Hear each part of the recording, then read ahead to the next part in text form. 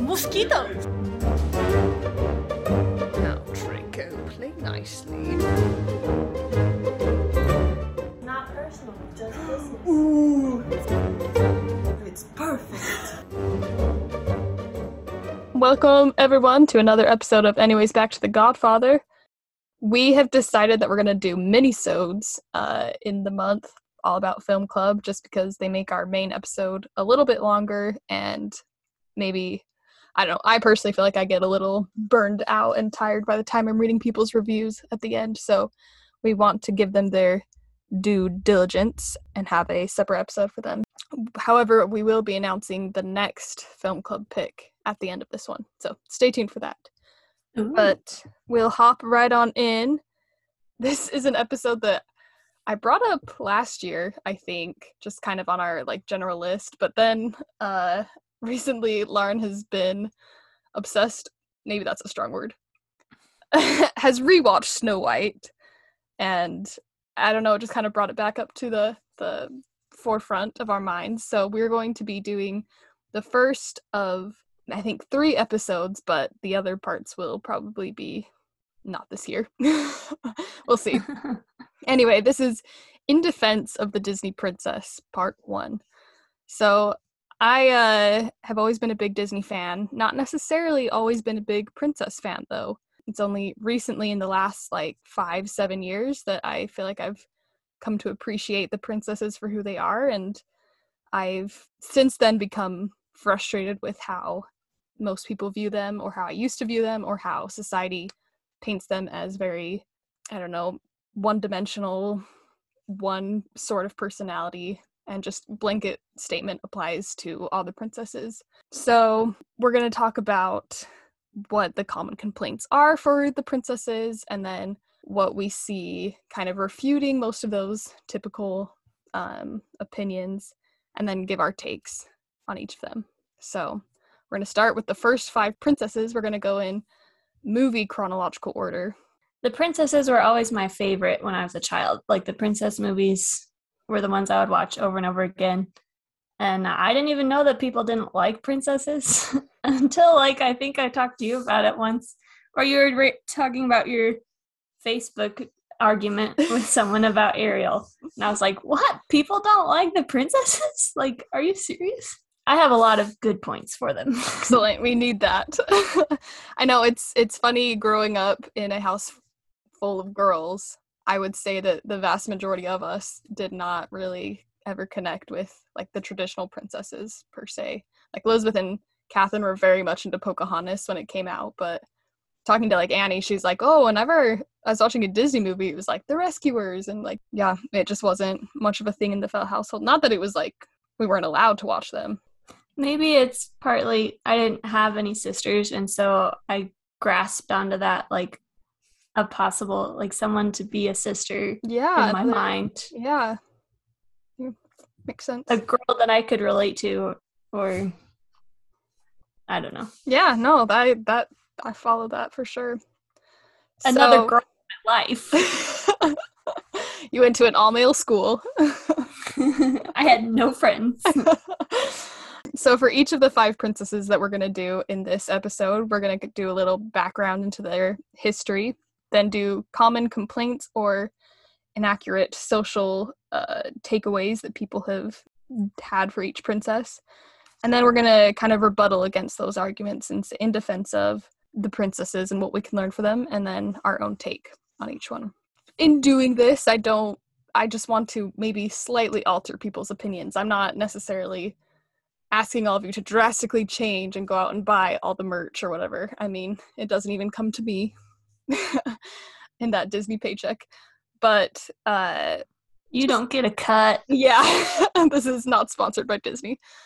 But just maybe a second consideration for each of these princesses. I do want to point out some valid caveats before we get started that, yes, many of these stories are outdated, or depictions of women are definitely rooted in the time that they were created in, and that most of them are created by primarily male animators and storytellers, but we are going to talk about the females who lent their voices to each of the princesses. And that there are a lot of societal depictions that are inaccurate, and that the Disney princesses represent a very specific standard of beauty that I don't think should be measured across the board. So I'm not saying that Disney princesses are the end-all be-all of role models or fictional characters to take inspiration from. I'm merely stating that I think people give them the short shrift, and they should be given a second thought. So we're going to jump all the way back to 1937.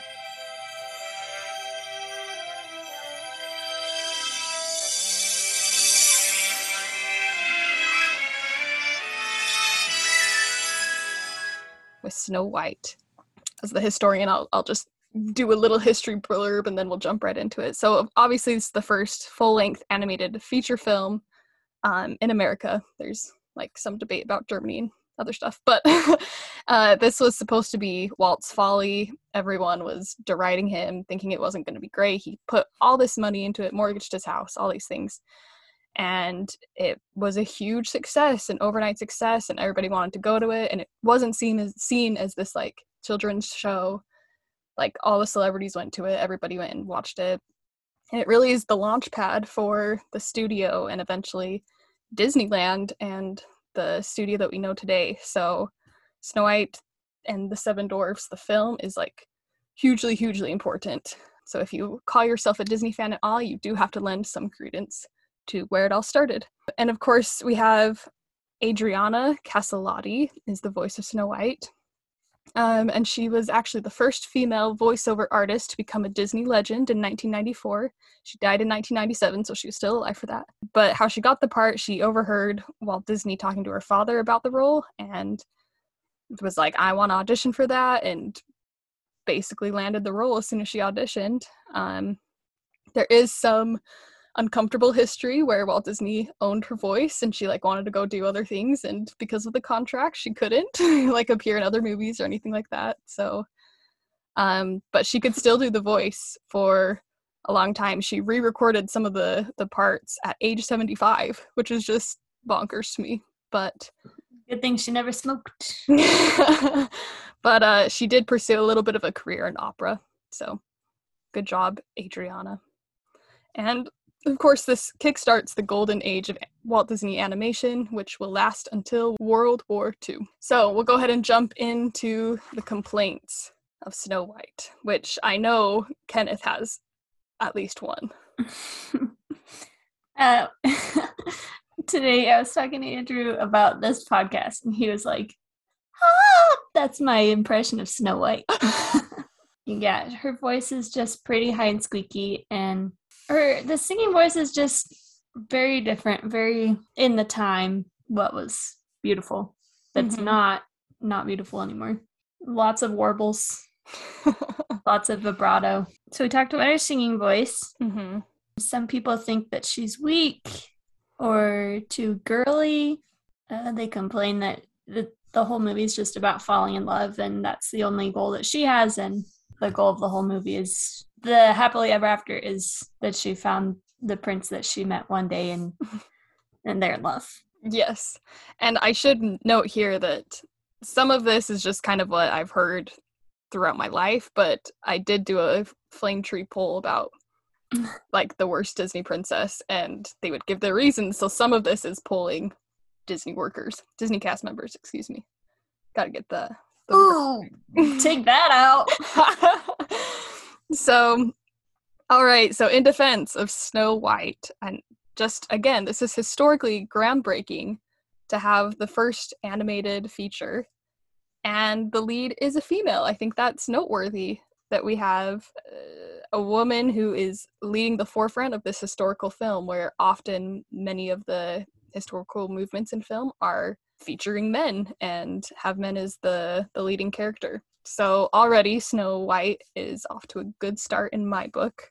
I think it's important to look at the reality of her situation, because a lot of people are like, oh, she just longed for a prince and is just, singing about it. But when we break it down and look at it, here it's not super clear, the relationship. And you've seen Snow White more recently than I have. The queen is her stepmother? Yeah, right? I feel like it's similar to Cinderella, where it's her stepmother and her dad has died. Okay. But she knows she's a princess, question mark? Obviously, she would have had to if she knew her dad at all. Yeah. But somehow she's forced to be like a maid of sorts. Then she's legitimately almost murdered by the huntsman, which is just wild. And then she's forced to abandon all that she once knew and goes into the forest and is alone and lost, stumbles upon a home, and does what she knows. You know, she's lived this life where she's been forced to cook and clean. And in order to find like some sort of comfort and stability, of course, she's going to revert back to the skills that she has. If she's found this place to stay, like she's not just going to bum off and freeload. She's going to try and earn her keep. So I think a lot of people are just like, oh, she just likes to clean and cook. Well, like that's literally been her life, you know. That's her comfort. Yeah. Comfort action. Exactly. So I think that, like, if she's too weak, she's too girly, like, she hasn't been able to know anything else, like, just because of how life has been dealt to her, you know? Yeah. About her being weak, like, what exactly is she weak? The only time I can think that she's weak is when she passes out in the forest. That's relatable to me. Like, when it's so terrifying, that's a scary forest that she's in. And also, it could be symbolic of this trauma that she's just dealing with, that she finds out her stepmother wants her dead and she's almost died. Mm-hmm. And so she's running away and her world is, she can't go home. Her world is crumbling. Yeah. And that she's facing these fears and passes out. Like, yeah, that's what I would do. Exactly. And, like, not even just that her stepmother wants her dead, like, she came this close to being murdered, and, like, in a gruesome way, her stepmother wanted her heart in the box. Like, so intense. And she's 14 years old? I mean, it's never explicitly stated in the film. So, like, that whole, like, how old are the Disney princesses? Unless it's, like, specifically stated, like in Sleeping Little Beauty. Mermaid, yeah. Then I'm kind of like, meh. So, but yeah, she's young, obviously. She's not a grown woman. Right. Also, these movies, they're made for children, right? Like, that's Walt's, the animation. Well, so this movie was not. This was made for everybody.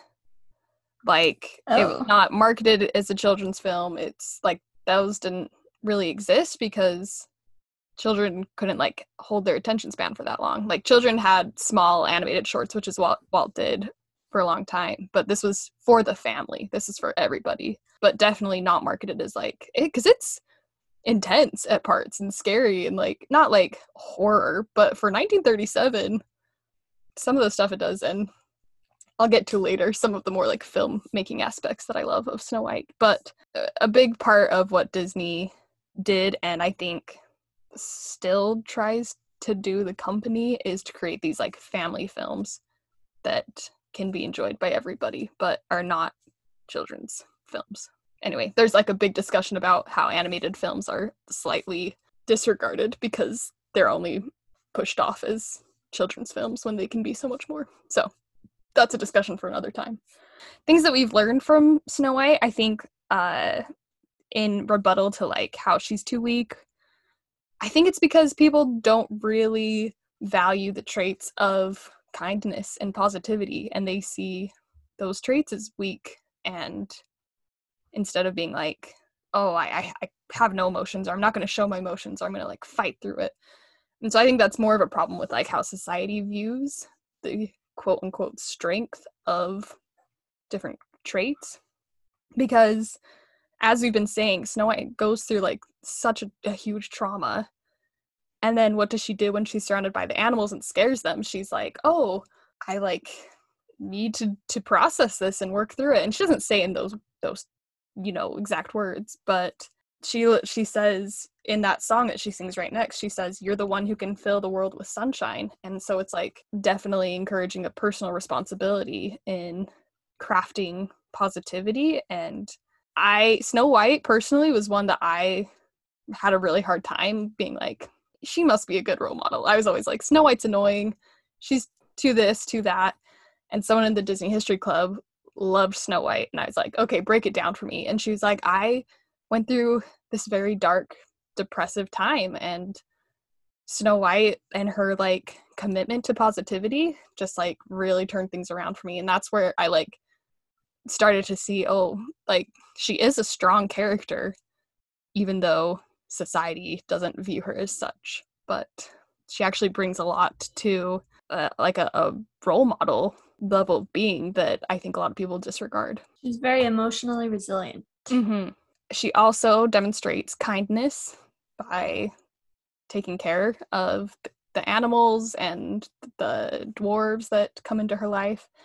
And it also teaches like that kindness can be taken advantage of. So, you know, she was too kind with the old hag and took the apple even when she was like creeped out by it. And so, you know, I don't think there's anything wrong with like, and we'll get to this later, but princesses who make mistakes, and we can learn from their follies or their missteps as well. Well, yeah, the reason she took the apple is because the witch told her it would bring her true love. Oh, that's right. I forgot so about it wasn't really being nice. Tempting her with what she wanted. Which, to talk about that, this is a big theme for a lot of the princesses that we're going to talk about.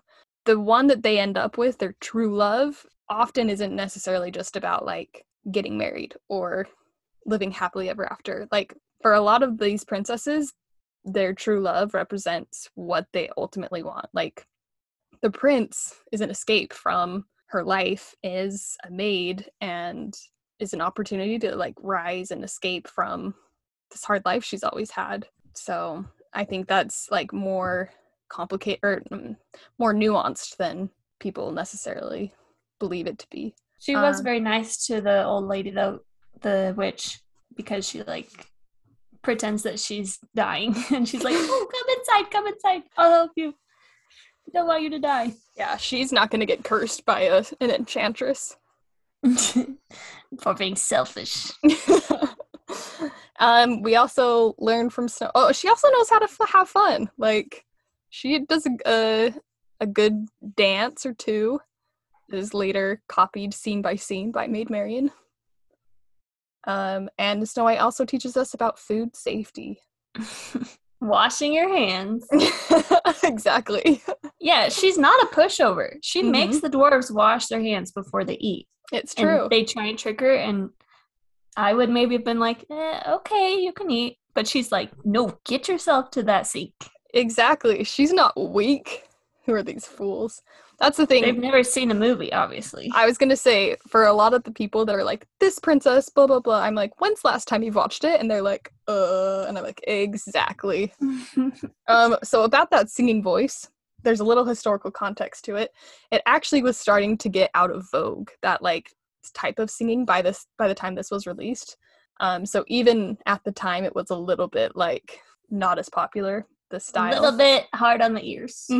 But I was reading this one professor's take on it, and it's very operatic. And he points to how Walt really liked to bring more of this like highbrow or classical sort of music into digestible forms for the public, which is very clearly seen in his attempt with Fantasia, where he's trying to bring classical music to life in a way that has never been done before, and that largely failed, unfortunately. But I just like that was pretty consistent with how, for his first film, he went for this more operatic than like the Tin Pan Alley bluesy, you know, kind of the more common. Not to like downplay that those are a lesser kind of music, but to just bring more of like a highly trained classical approach to it. Is her singing voice the most beautiful of all the princesses? No, absolutely. I'm not trying to argue like her voice is amazing, and it totally can get annoying and on people's nerves, but I think there's more reasons behind why they chose to do it than it just being like a random choice. So take that, Kenneth. I don't think he cares. Another point for Snow White, she's a Christ figure. It's true. She is, first of all, we talked about her being so kind, but then she dies and she's resurrected. Yes. So moving on to our take that's in defense of Snow White. Now we're going to just kind of talk about our own personal thoughts on her. The actual movie of Snow White is very entertaining. Like, I'm not going to say that it's the best Disney film, but every time I've watched it, I'm like, you know what? This is not as painful or difficult to watch as I expected it to be. Like, the Evil Queen is a great villain. The animals are fun, even though I know you have strong feelings about the mistreatment of the turtle. Oh, he's so sweet. But this is the multi-plane camera, which is so important for animation history, where they have different layers of background animation that the camera is able to like physically go through, which is just incredible and amazing. Like, if you want to know a history of animation, this film is so important. I loved watching at the end when the lightning is going, like, how did they animate that? It's so cool. And when you think about it being the first animated film and just all the techniques and the new things that they would have to try and do, also all the sight gags, there was this big thing of like for all the animators, if you wanted to, you could pitch these different gags, and to like have it be made into the movie was such an honor. And like when Walt first pitched everything to all his animators, he acted out the entire film, and there's all these pictures of him like making these grotesque faces and doing different voices. And so it's definitely a movie that you shouldn't poo-poo or like put aside or knock. And I think if you haven't seen it in a long time, it's definitely one you should revisit. As for Snow White herself, boy, do we have tea on her. So I don't remember. I think we were watching it in preparation for our Disney trip, and it just struck me how involved she is with Grumpy. And this is, we could have a whole other podcast episode about this alone, but the true romantic story is not Snow White and Prince Florian. No, it is Snow White and Grumpy. If you watch the film, you'll pick up on the details. It has been confirmed by topiaries, and oh my gosh, I was watching Adriana, the voice actor. She had like this home tour because she has all this Snow White memorabilia. Oh, and on her table, on her table is a statue of Snow White kissing Grumpy on the forehead. So like confirmed. We didn't get an actual confirmation from Snow White, but like she's got to keep up appearances, you know. But truly, the hidden secret behind all of it is Snow White and Grumpy. I think when she died, that part got like erased from her mind. So that's why when she woke up, she was like, oh yeah, I'll marry the prince. But they don't ever actually have a wedding. They just kind of ride off into the distance. So Grumpy could move in. All right. So Snow White, an actual gem. Any other last words for her? Her biggest reason for being awesome is that she's friends with that turtle. There you have it. And I love the new Disneyland ride that they have revamped. I will give the listeners a plug to go to Disneyland and ride it. I want to go. So fun. All right, we're jumping forward in time to Cinderella in 1950.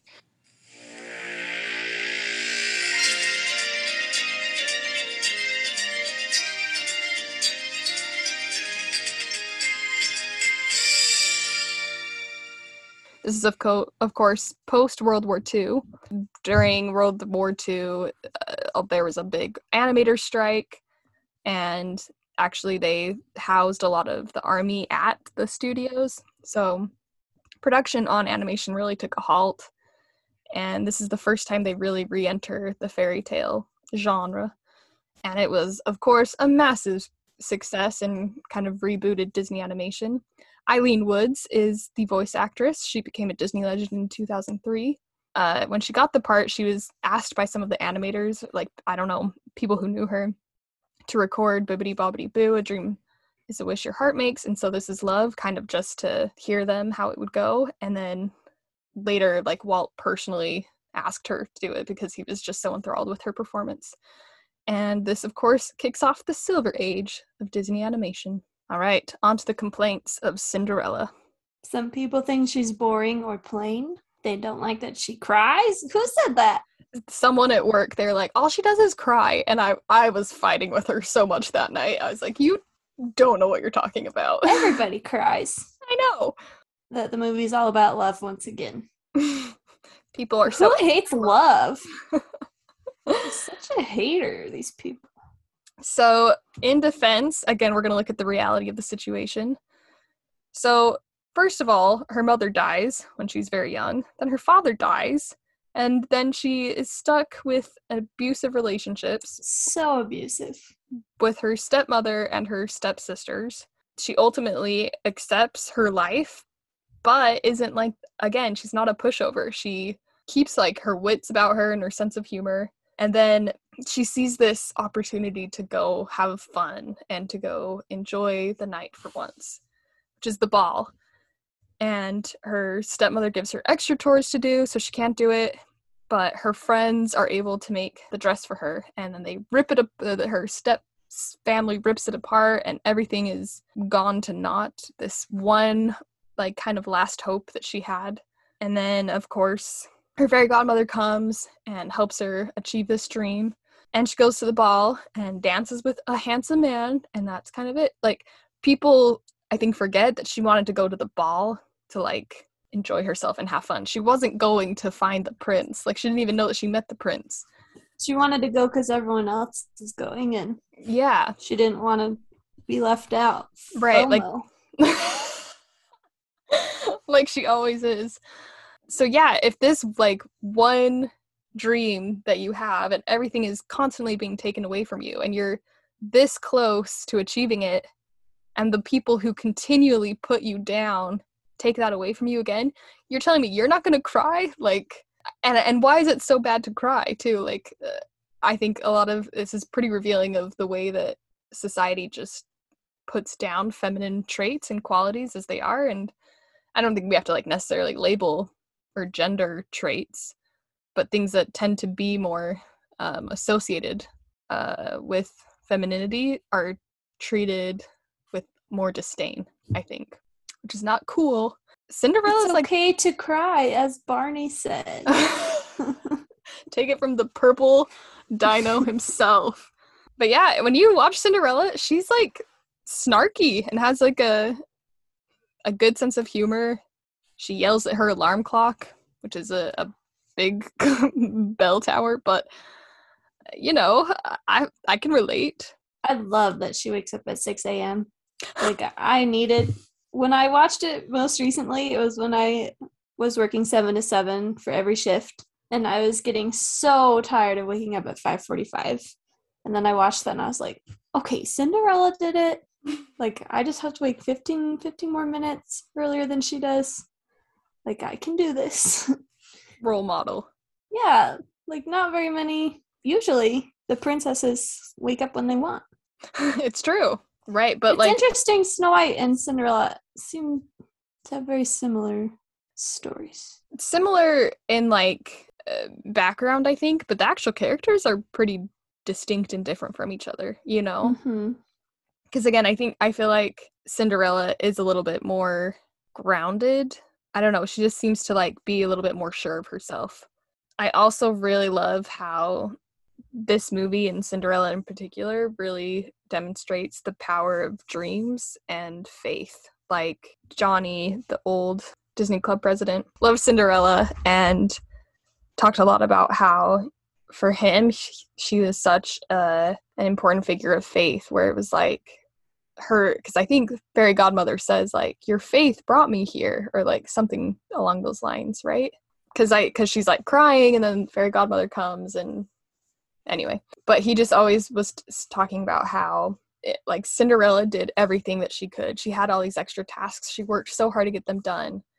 And she has done so much for these mice and bird friends, and they pay her back. And then, like, it was like, after all that she could do, it still wasn't enough. And then her faith allowed for this miracle to happen. Oh, she's so Nothing, sad. my dear. Now, you don't really mean that. Oh, but I do. Nonsense, child. If you'd lost all your faith, I couldn't be here. And here I am. Oh, come now. Dry those tears. You can't go to the ball looking like that. The ball? Oh, but Good thing she is a sweet old woman. This time you learn that old women are not all bad. That's a takeaway. Some old women give you nice dresses. But yeah, so Cinderella has always kind of, there, I think fairy godmother says, like, even miracles take a little time or something like that. And I don't know, it's just something that I cling to. Very and, spiritual. yeah. And Cinderella is very much a figure of endurance. Perseverance, yeah. Mm-hmm. She's also just so kind, like, to the little animals that don't get food or any. She helps them out. She gives them cute little clothes. When Gus is sad and scared, she helps him. It is possibly my favorite, like, still of the entire film is Gus in the cage, naked and, like, so afraid. It's my favorite. Oh, baby. Yeah, so moving into our take, that's in defense of Cinderella, I just have to state that Walt's favorite piece of animation was the dress transformation scene, and it is a good one. But also, according to ohmydisney.com, Cinderella is your best friend. So that needs to I be never said. knew that. Yeah, you did. I know. Oh. Just the way you said that sounded like you were revealing something to me. Revealing stuff to our listeners who may not know. I forgot they were there.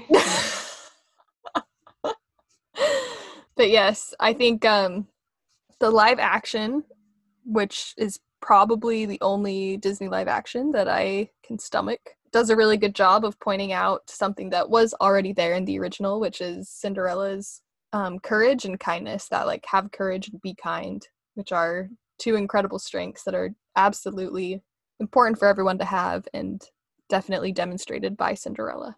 We don't have any interesting theories about her yet, but someday. Here's one. So when she's leaving the ball and everything, like, kind of falls apart, her pumpkin breaks, she doesn't cry then. It's true. Yeah, because she's always crying. Amen. She's not like gonna cry at everything. It was this pinnacle moment. Does she cry when she gets locked in the tower, though? I would get upset about that. I mean, I want to cry when I watch it. Her stepsisters and her stepmother are so mean. They're so mean. And how did she learn to be kind in that environment? Because it's true, but her father, because there's like at the very beginning, a still of them, and she's, like, old enough. Like, I think she was raised by her mother and father. I don't know when her mother died exactly, but still, it's amazing to be surrounded by these horrible influences and still maintain your integrity and your kindness. To not grow bitter. Yeah, like, usually when people are abused, they take the abuse out on someone else. Like, she would be abusing the animals because that's her outlet, but she doesn't, so she's a good role model. Yeah, Cinderella is fantastic. Cinderella, not as fragile as a glass slipper, which also props to her for dancing in a glass slipper, because woof. All right, jumping ahead only 9 years, we are introduced to Aurora in Sleeping Beauty in 1959.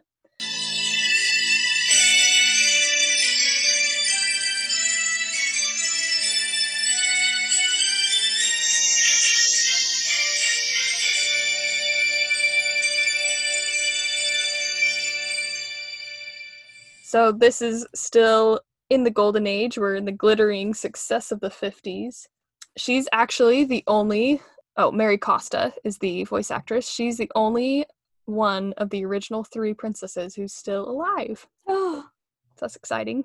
You can still meet Mary Costa if that was a life goal. yes.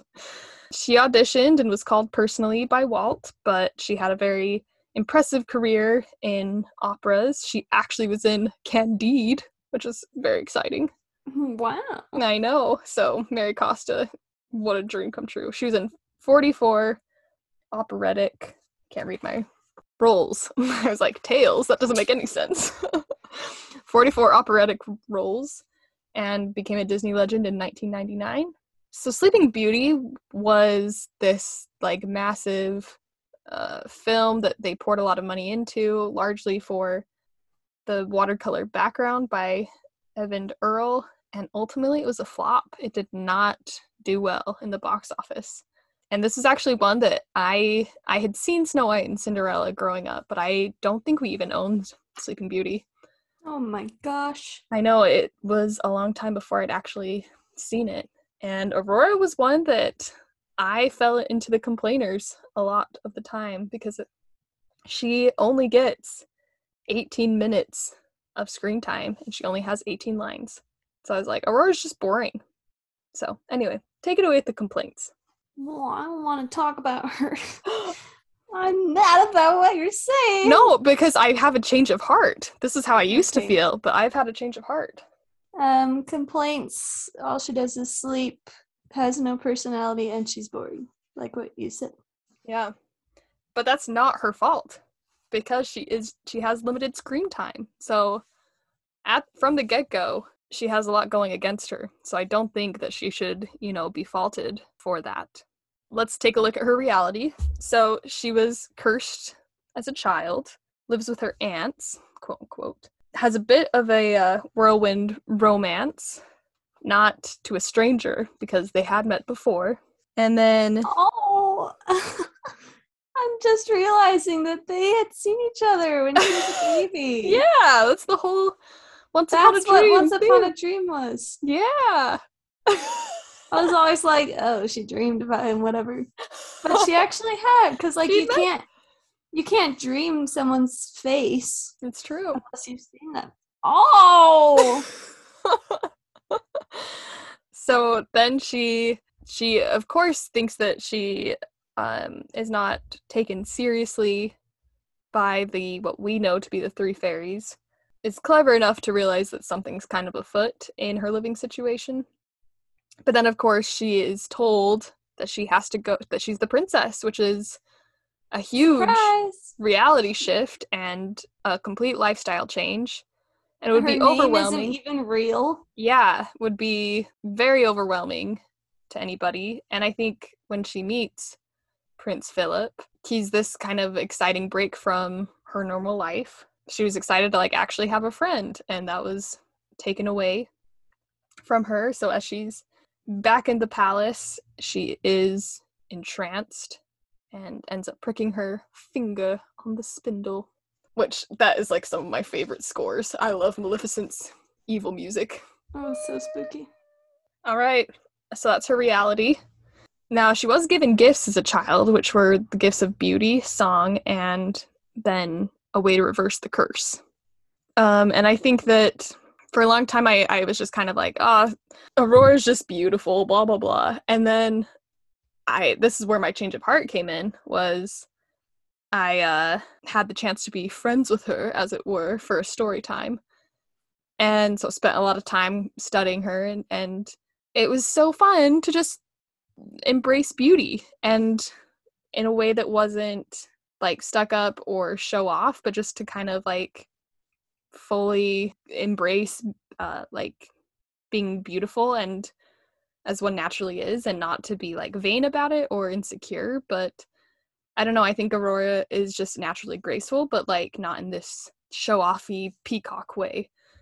And I think it's something that we all need to have a little bit more in our lives, is just we all are naturally beautiful just by virtue of who we are as individuals, and to be comfortable and okay with that. And again, not in a way of I don't know, I just think that concepts of beauty are so often about comparison, and instead just naturally letting it be as who you are. I don't know. I was just surprised at how much I learned from spending those few moments with Aurora in those 18 minutes. How important and impressive the confidence in one's beauty is. Yeah, when I was just barely trying to search through to refresh myself on her, I was like, she's not in this movie at all. It's all about the fairies. Mm-hmm. They're kind of the main characters because they're so fun, and they're the comedic relief, and they can do magic, which is so cool. But the story's about Aurora, she's the center. She's why everything's happening. Mm-hmm. She's who Maleficent's taking everything out on, the innocent child, and then the parents are arranging her life for her, and that's my other favorite scene is Scumps. I didn't say this before, but this was my favorite movie Really? from like age 1 Wow. to probably age 9. My mom, one time I was helping her, she was folding laundry, and like she handed me a little bundle of towels or something to take to my room, and I said, maybe I gave her a bundle, and then I patted the top and went, last chance. And she was like, what the heck? And then later she was watching Sleeping Beauty, and they're like gonna make the dress, so they're getting out all the bundles of cloth. And then Fauna says, or Flora, the main fairy. Is that Flora? The orange one? That's, yeah. Flora. Yeah. She says, this is our last chance. And pats the Oh my top of the gosh. fabric. You've been So, quoting like- films since your birth. Yes. So this was one. And then later, like, I didn't watch it for a long time, but I was babysitting a little girl who was watching it. And I was like singing the entire score. Just like I hadn't seen it in like 10 years. And I could sing the entire score because I'd seen it Amazing. so many times. So who cares if she's not in the movie so much? Like, it's such a fun movie, and she's has these qualities enough to make an impression. Like, she's only in the movie for 18 minutes, but the movie is still about her. Like, we still like her. We call her the main character. Mm-hmm. So maybe you don't have to go and kill the dragon yourself. Like, you can still be special even if you're sleepy. And I think, yeah, another thing I'd written down about kind of in rebuttal to some of these attacks on her is she's very authentic. Like, she speaks her mind, and she's frustrated when people don't listen or take her seriously, which I think is a very relatable experience. This story is also, as we're kind of going into what our take, the story is about those who love and protect us, and that's just as important to recognize and appreciate and value as inner qualities of Aurora herself, which I think do exist and are to be applauded. But I love that it's not just about what she does, it's about those who like really love her and want the best for her, and to take a moment and realize those people that are in our own lives as well. And it is worth noting that we kind of have our first rounded out male lead in a princess film, because Prince Florian doesn't even technically have a name, the Snow Prince. And then Prince Charming has a bit more personality, but that isn't really fleshed out until some of the sequels. He also doesn't even go to find her. Yeah, just the Grand Duke. But he does The yawn. true love story. Oh no, I can't get behind that. The Grand Duke with his monocle. I can get behind Grumpy, but I don't know if I can do. Can you? Part of the reason that they didn't have Prince Florian in it so much is they couldn't draw a male lead super well, so that's why he does He like looks pretty- so weird. But obviously they'd improved by Prince Charming's time, and the dwarves they could draw because they were caricatures, obviously. But this is really jumping back to Snow White, but when he hops over that wall, that is so terrifying. You're gonna I hate. remember watching Sleeping Beauty, and when Prince Philip comes around and starts dancing with her, I was like, whoa, whoa, whoa, take a step back, boy. I mean, I like even know that who you because he's hot and smooth, and Oh no, I'm like, do not touch if you have not introduced yourself. no, it definitely. And I guess this kind of gets into the whole consent thing as well, which obviously consent is very important, and don't go around and kiss, sleeping women. But this is not a normal story. This is a fairy tale. This is about curse breaking. Nobody's going to actually encounter this in real life, so the consent thing doesn't apply here. So Well, obviously yeah. And at consent is that important. point, he had already met her, and she had decided she wanted to marry him. That's true. All right, so Aurora, do not sleep on Sleeping Beauty. She's actually a pretty great princess. And now it's time for our sponsor story. This episode is sponsored by Disney Parades. Oh, it's And how that's just appropriate. because I wanted to put in videos of us screaming.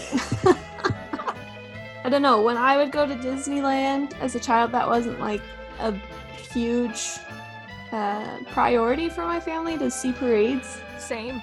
Huh? Yeah, it wasn't for us either. I really only developed a love for parades when I wanted to be in entertainment. Oh. Yeah, it's more of a recent obsession. But what about when you made me watch? Well, anyways. I do remember seeing the Block Party Parade at California Adventure when I was a kid. We have a picture, I think, of me with Slim. Amazing! I'm In so the parade. jealous. Yeah, that's the thing, like, we would probably watch parades when they would come by, but, like, we're not the avid, like, when is the parade? We're coming here for the parade. No Sticking rides out a during splat. that. Yeah. Yeah. But anyway, since when Rachel and I have gone, we just kind of go bananas and like lose all sense of anyone around us and just scream and yell and lose our minds. It's true. And then we go back and watch the videos because Rachel wants to take a video of every character, and then we're like, oh my gosh. We go crazy. But yeah, so I don't know if the Main Street Electrical Parade was a sponsor story before, but obviously has to go on here. But that is the one parade that is like legendary in our family, and partially it was because we had the music like on a CD growing up, but I love that parade so much, and I made you and Maddie and Spencer watch it with me, and that resulted in some very memorable moments that were recorded on video. I guess I can tell the story of that. Maddie had taken videos of it, and I think it was the next day we were driving from somewhere else and we were stuck in traffic, and Maddie was just like looking through videos, and she sent one of the videos of the parade to her family, and her family was like, that's really fun, but who is that's screaming in the background? And she's like, what? And she had not even listened to it, just like watched it without the sound. And we listened, and it is me scream. You can't even tell what I'm saying at first. We had to listen to it like 5 times for me to translate what I was saying. So we'll put that video on and you can see if you know what we're saying. It is so iconic. But then even more recently at the parades this year when I've gone with Rachel, since they brought the parades back, and it's so exciting that the parades are back, Yes. we just kind of go a little bit crazy. Yes, we've been parade deprived, but we get so excited for all the characters, and for me in particular, I am Panchito's hype man from the Three Caballeros. And I like Jose too, I'll give him a shout out every once in a while, but whenever I see Panchito, I go so hard for him because nobody knows who he is, and the man can pull off a pink vest like no other, so he's got to be celebrated. So I have many videos of me just screaming at Panchito, and he's always so touched. So I don't think I'll have room to put all your videos with Panchito. make a separate post. But it's true, I will watch the parades with other people, and I still like be excited and get into them, but it's only when I'm with you that I like lose all sense of decorum and any sort of self-aware social cues. So, but the characters love it. We get great interactions. So Yeah, I think a lot of the parade people are just like, you couldn't see my face, listeners, but kind of a bored stare off into bleary-eyed, space. Yeah. been burning and baking in the sun all day. But So anyway, thank you Disney Parades for sponsoring. all right, we'll get back into the princesses. All right, moving 30 years into the future. Yeah, that's right. We quite had a princess drought. a 30-year gap, which is, I believe, the biggest one. What about Maid Marian? So I should have clarified at the beginning, these are the official Disney princesses. There's like a merch line, like they've like had an official declaration of who counts as a princess and who doesn't. And in our last episode, we will talk about who we think should be added to the canon of the official I guess Disney Maid lineup. Marian isn't really a princess anyway. She's a lady. Yeah, well, and see, even that is kind of a loose term because we will be talking about Disney characters who count as Disney princesses, but technically aren't princesses, like Mulan. All right, so jumping to 1989. This is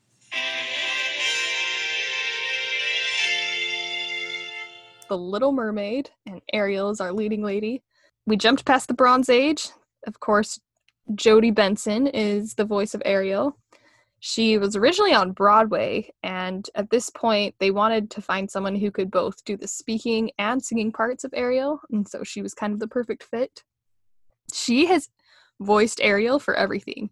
So anytime you see Ariel in, there's like an animated series, any of the sequels, that's Jodie Benson, which is pretty incredible because a lot of the voice actors do not stick around for some of good for her for coming back, I guess.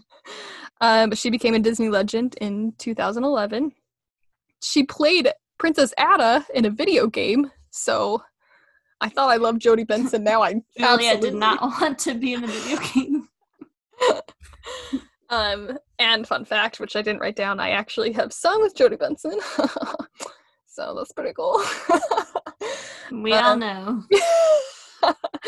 She also has done voiceover work for Lady in the sequel, Anita in the 101 Dalmatian sequel, and Belle, because Paige O'Hara's voice changed too much, apparently.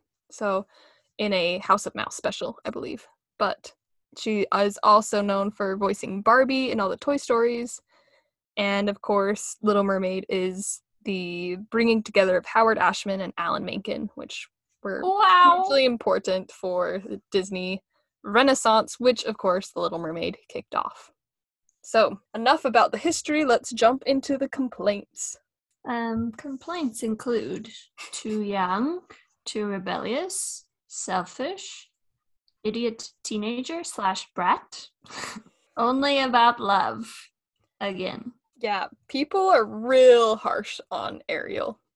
So let's take a look at this. Ariel's reality. She has an undeniable curiosity and thirst for knowledge.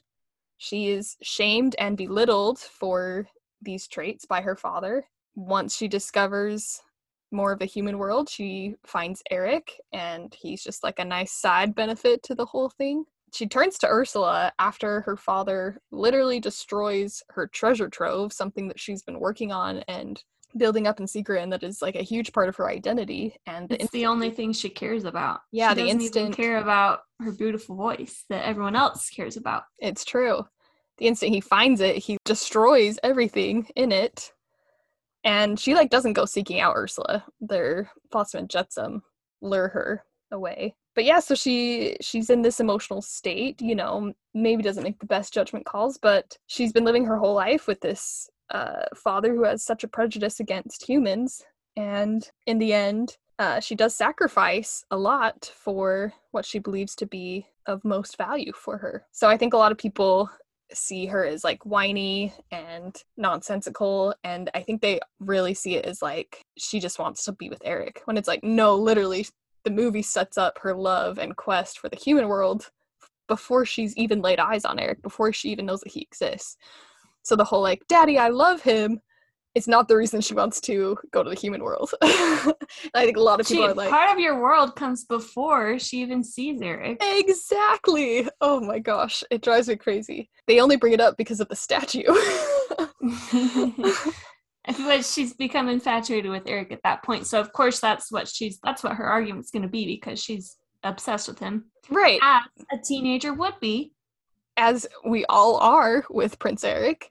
And she sees him and his dog, and he's so kind to his dog. How could you not be infatuated? He is, and he's not obsessed. He sees the present, and he's very obviously not into it. He's ugh, yikes.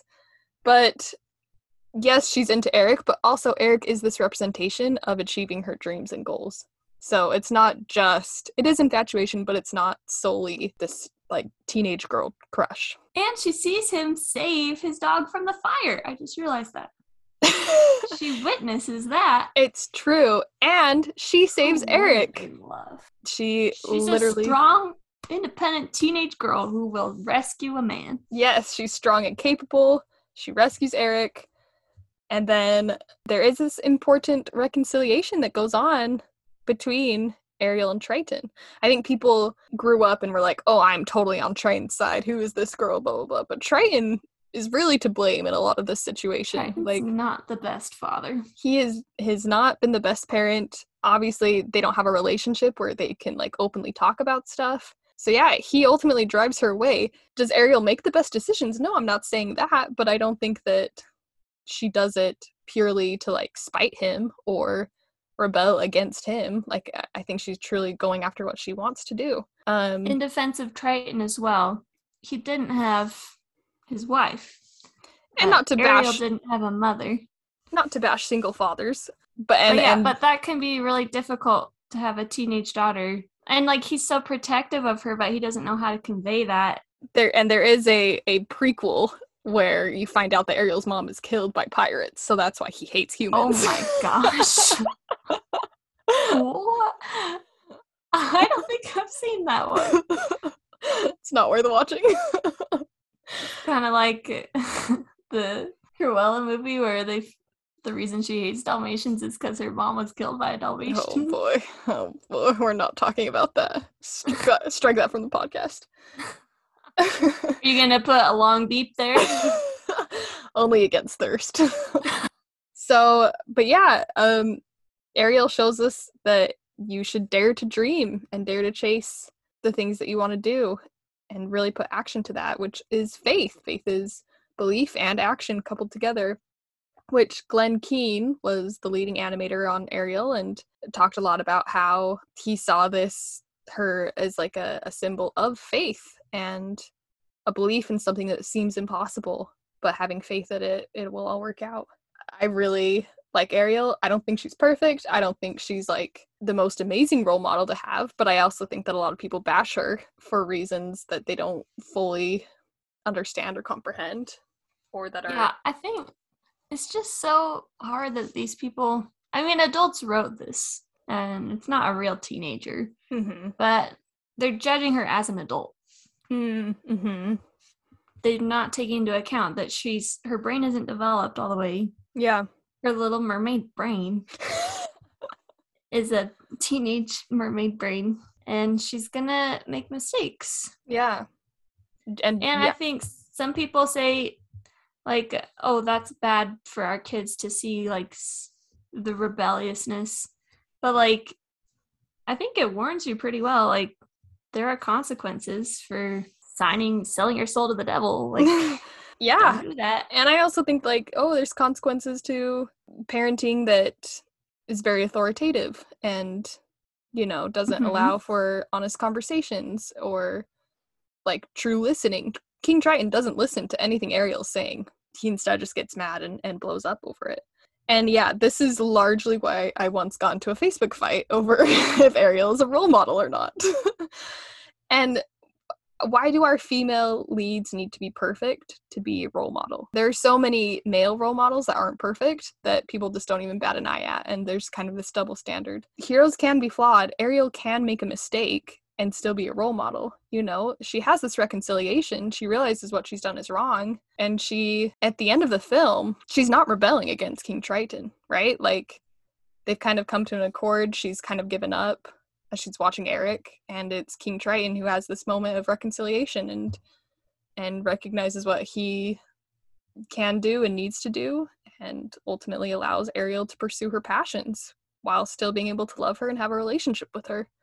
But yeah, I think it's important for Ariel to teach us that it's okay to rebel against things that don't seem fair or seem restrictive, and to be bold, to speak out and to take action.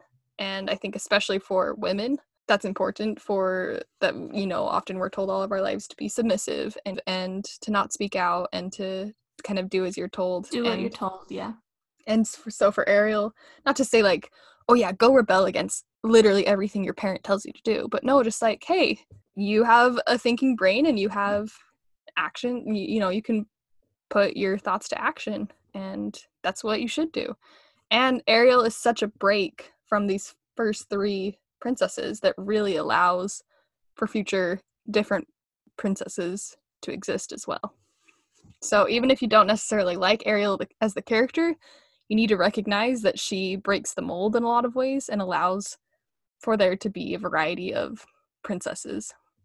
I think it points out the power of a female voice, and Ursula takes advantage of that and takes that away from Ariel, and Ariel doesn't realize the importance of what she's giving up, but it should teach all of us that women have strong and important voices, and they deserve a spot at the table and deserve to be heard.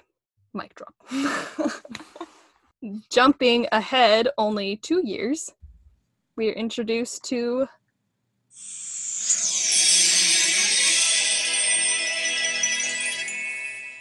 Belle in Beauty and the Beast. This is, of course, continuing the Renaissance and another Howard Ashman, Alan Menken duo, and would be their last, unfortunately. Howard Ashman would never get to see Beauty and the Beast realized, but wrote the lyrics. And Paige O'Hara lent her voice to Belle. She was selected because she had a very similar tone to Judy Garland, and they really liked that her tone was very distinct and specific.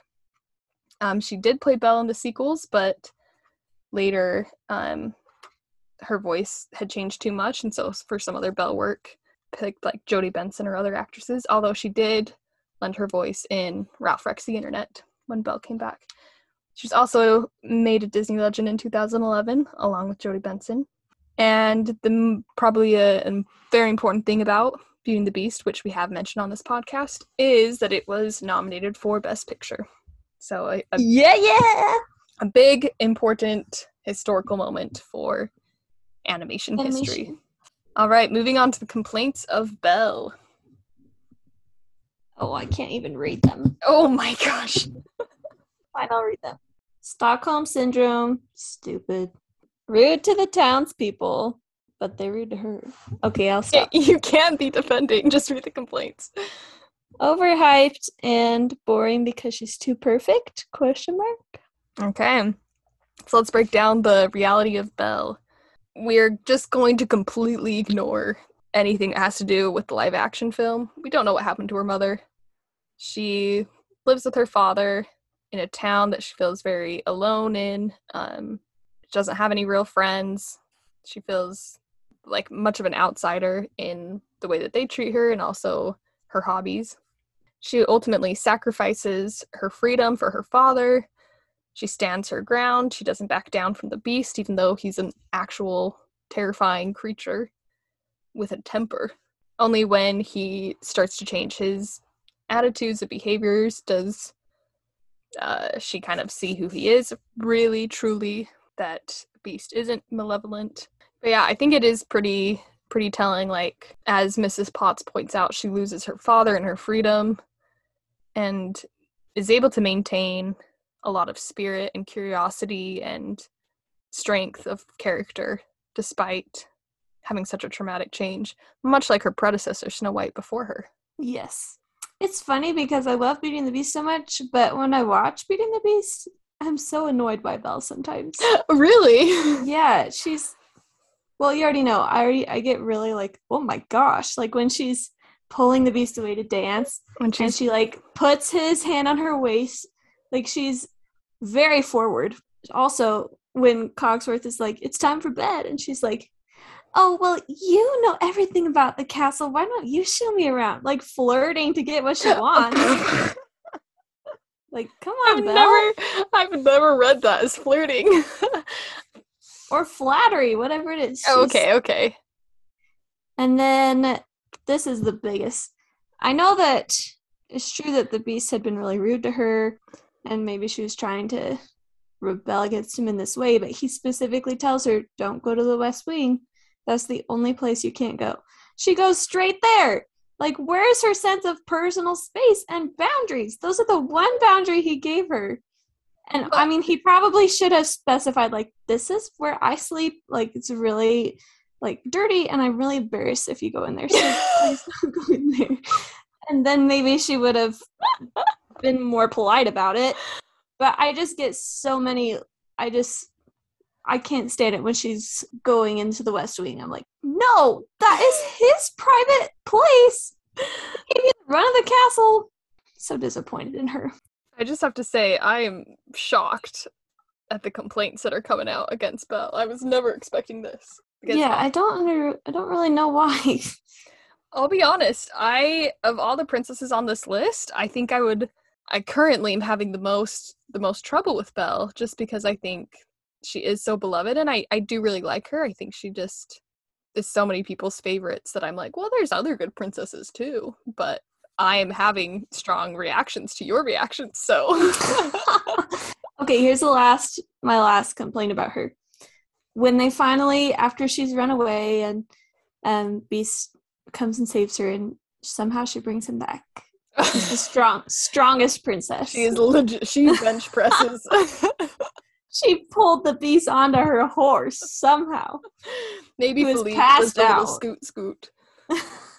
Maybe he wasn't totally passed out and he could like kind of get on by himself. Anyways, unexplained. That's one of my favorite scenes. Is just like, whoa, Belle is so buff. Somehow. There's a few times, I can't remember, but there's other things that it's like, whoa, Belle is strong. Disney theory. Belle is stronger than Gaston. So when they're arguing about like, you shouldn't have, I wish I could quote it word for word. But anyways, he says, you shouldn't have gone to the West Wing. And she goes, well, you should control your temper. Like, she changes it. She completely changes the subject to, like, not accepting what she did was wrong. She's saying he does have a temper problem, but that's not what they're talking about right there. He's trying to talk about why she made him so mad, and she flips that and doesn't accept responsibility for her actions. And I think that's a flaw. Okay, valid. So here's what I'll say. I actually have always loved how Belle was so forward with the Beast, because the Beast is stepping into this new world that's very foreign to him of chivalry and kindness. And so he's really at a loss for how to do much of this. And so I think she's guiding him in how to dance. But also, like, she likes him. And so, like, it's okay, you know? Like, we don't need to exist in a world where only men can make the romantic moves. And, as far as the West Wing goes, I would 100% agree with you if Belle was an invited guest. But Belle has been forcibly, Maurice was forcibly locked up, and Belle is taking his place as a prisoner. I am very much okay with the way that she rebels and is interested. And also, I think Belle has this insatiable curiosity. She's very bookish. But she says, like, my first night in an enchanted castle, and you don't think I'm going to explore every bit of it? And yes, like, curiosity killed the cat, whatever.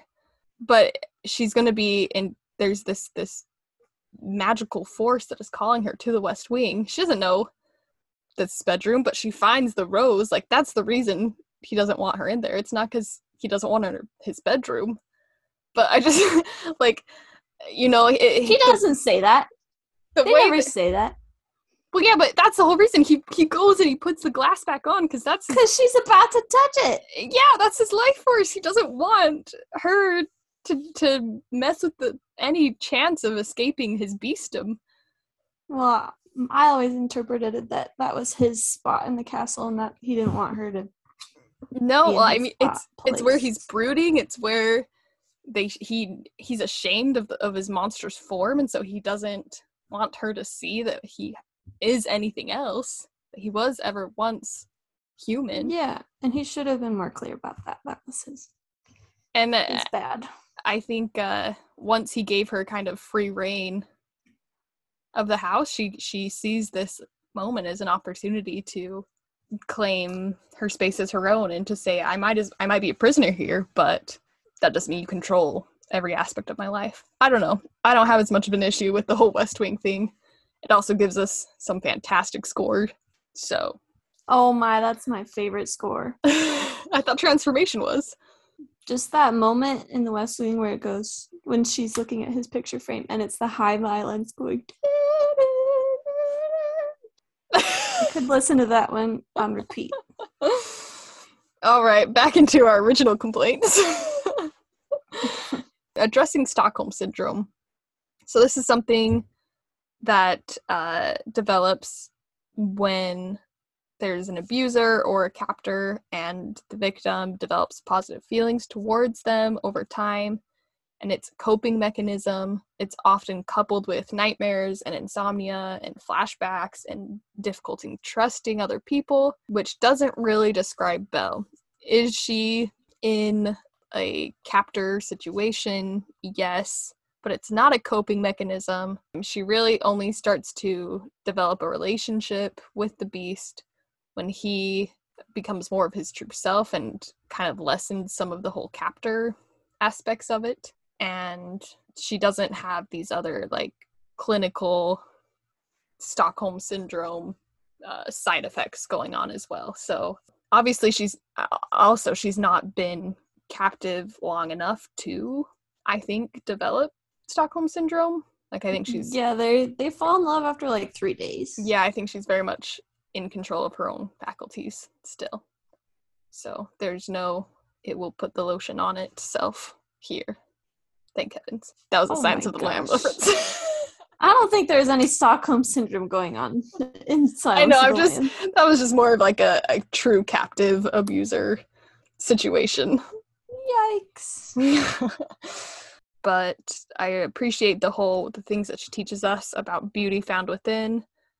Not only for her, like for the Beast, obviously, is the really clear example of this, where he's so hideous on the outside, but can be something more on the inside. But I think it also really applies to Belle, where the townsfolk really only see her and try and pigeonhole her into this belle of the town, this beauty. But they don't really appreciate or understand who she is on the inside, which is equally, if not more important. And same with Gaston, who appears to be this hunk of a man who is really just such a turd on the inside. And nice LeFou, vocabulary. Thank you.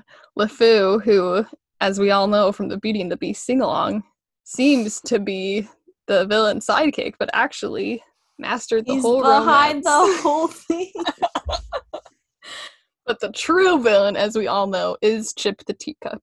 No, Chip the Teacup is the Christ figure we talked about. No, I will not stand for that. He's the worst.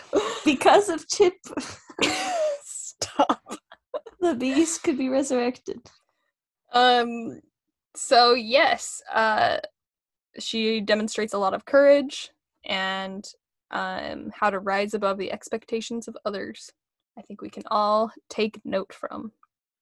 Here are the other things I love about Belle. She loves her dad so much. Like she's such a good daughter. She'll do anything for him. Like that's the only thing she cares about, really. I mean, she also longs for adventure, right? But like that's what's most important to her, is because like she's found this adventure, right, in the castle, and she's fallen in love. She doesn't, I don't know, I don't think she quite knows what to do with that, because the Beast isn't a man.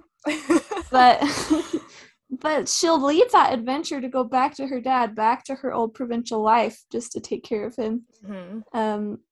And he loves her so much too.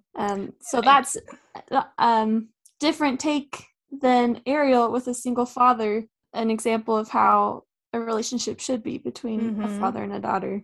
Yeah, because Belle, there's no mother involved. Belle totally confides in him at the beginning, where she like talks about her insecurities and how she feels lonely and is able to be heard and understood. And she doesn't even question replacing herself at the Beast Castle, where I think Maurice honestly has good points, where he's like, no, I've lived my life, like I'll just die here, it's fine, but you cannot give yours up. Old Belle. But she won't hear of it. So and the other thing, she shows us that you can say no to a guy. Like if there's a guy that's pursuing you, that wants to marry you, and you don't like him, you feel iffy about him, you can say no. Yeah. And maybe even if he's threatening your family, you can say no. That is one thing. Even for her dad, she will not bend to that. She's also not exactly presented with that decision, because she distracts Gaston, so he forgets all about that. Right. and That's doesn't true. make her make the choice. We really Whereas- did sit there for a minute and contemplate. Why did she do that? Well, I was trying to think like, no, she just wanted to prove that her father wasn't insane.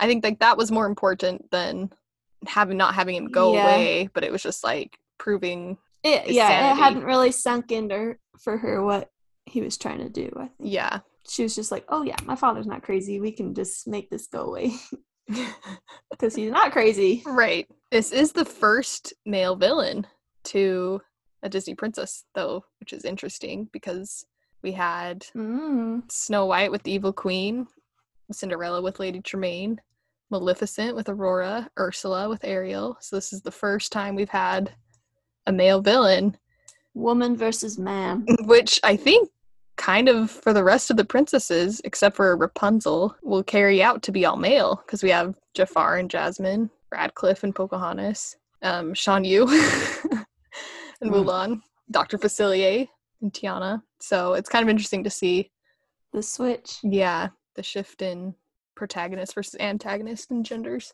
But yeah, this is kind of another instance of who saves who, and you know, Beast does save Belle at one point, but Belle ultimately helps Beast recover. And then it's not really the Beast saving Belle at the end. Belle necessarily doesn't like stop Gaston. I mean, she kind of does, but not physically. No, Gaston kills himself essentially, Right. But on accident. but I think her returning to the Beast, she had a moment to leave, and then her showing like, no, you're worth coming back for, was enough to give him the strength to keep fighting Gaston. So in a way, she does save him. So there's just like this whole, the princesses are the ones that are always saved. Not true. She demonstrates a permission to be bookish and to be studious, which Ariel also does, I think, this thirst and quest for knowledge. But I think a lot of girls really connect with the specific instance of reading and being different, and that's okay, and can be normalized or can be accepted as just being yourself, even if other people don't accept you. So yeah, that's all I have to say on Belle. Anything else for you? No, I do love Belle. I think it's because I love the Beast so much that I get jealous. Adam. But I don't know why I don't get jealous of the other one. I mean, I feel like you've watched Beauty and the Beast a lot more than the others. Maybe More it's often, more recently. more recently. It probably rivals Sleeping Beauty as your most watched princess film. It's true, because I did watch Beauty and the Beast a lot as a child too. But yes, I hope that these instances, these looks into the first 5 Disney princesses have given you pause or a chance to reconsider that these aren't just simple one-dimensional characters and beautiful dresses, but that they have personality and things that they can teach us and inspire us with, and that are important to a lot of girls and women everywhere, and that doesn't have to be a bad thing or looked down upon. So hooray for good female characters all around. Again, these don't have to be your only role models, and I don't think they should be your only role models, but you don't have to be so negative about them. So stay tuned for parts 2 and 3 that will, again, probably not surface this year, but we'll see if we have an opening in the schedule and if we can't come up with other ideas, or if you're all just clamoring for part 2. But you made it through the end of this one. Yes, now I'll go ahead and give that reminder that we're going to have that Pride and Prejudice mini-sode. So if you haven't watched it or submitted your response yet, this is your sign to go watch Pride and Prejudice. And I will be announcing June's pick, which is Summer of Soul. It came out last year. I haven't actually not seen this, but it's on Disney Plus, and I'm very excited about it. So it is that Questlove's? It's Questlove's film. So enjoy watching that, but just remember to send us your thoughts on Pride and Prejudice, and be on the lookout for how Pride and Prejudice connects to Summer of Soul, Which you haven't even seen. which I haven't seen, but I know enough about that I was able to find connections. So Okay. You took the words right out of my mouth, PJ. For now. such a question mark ending. All right.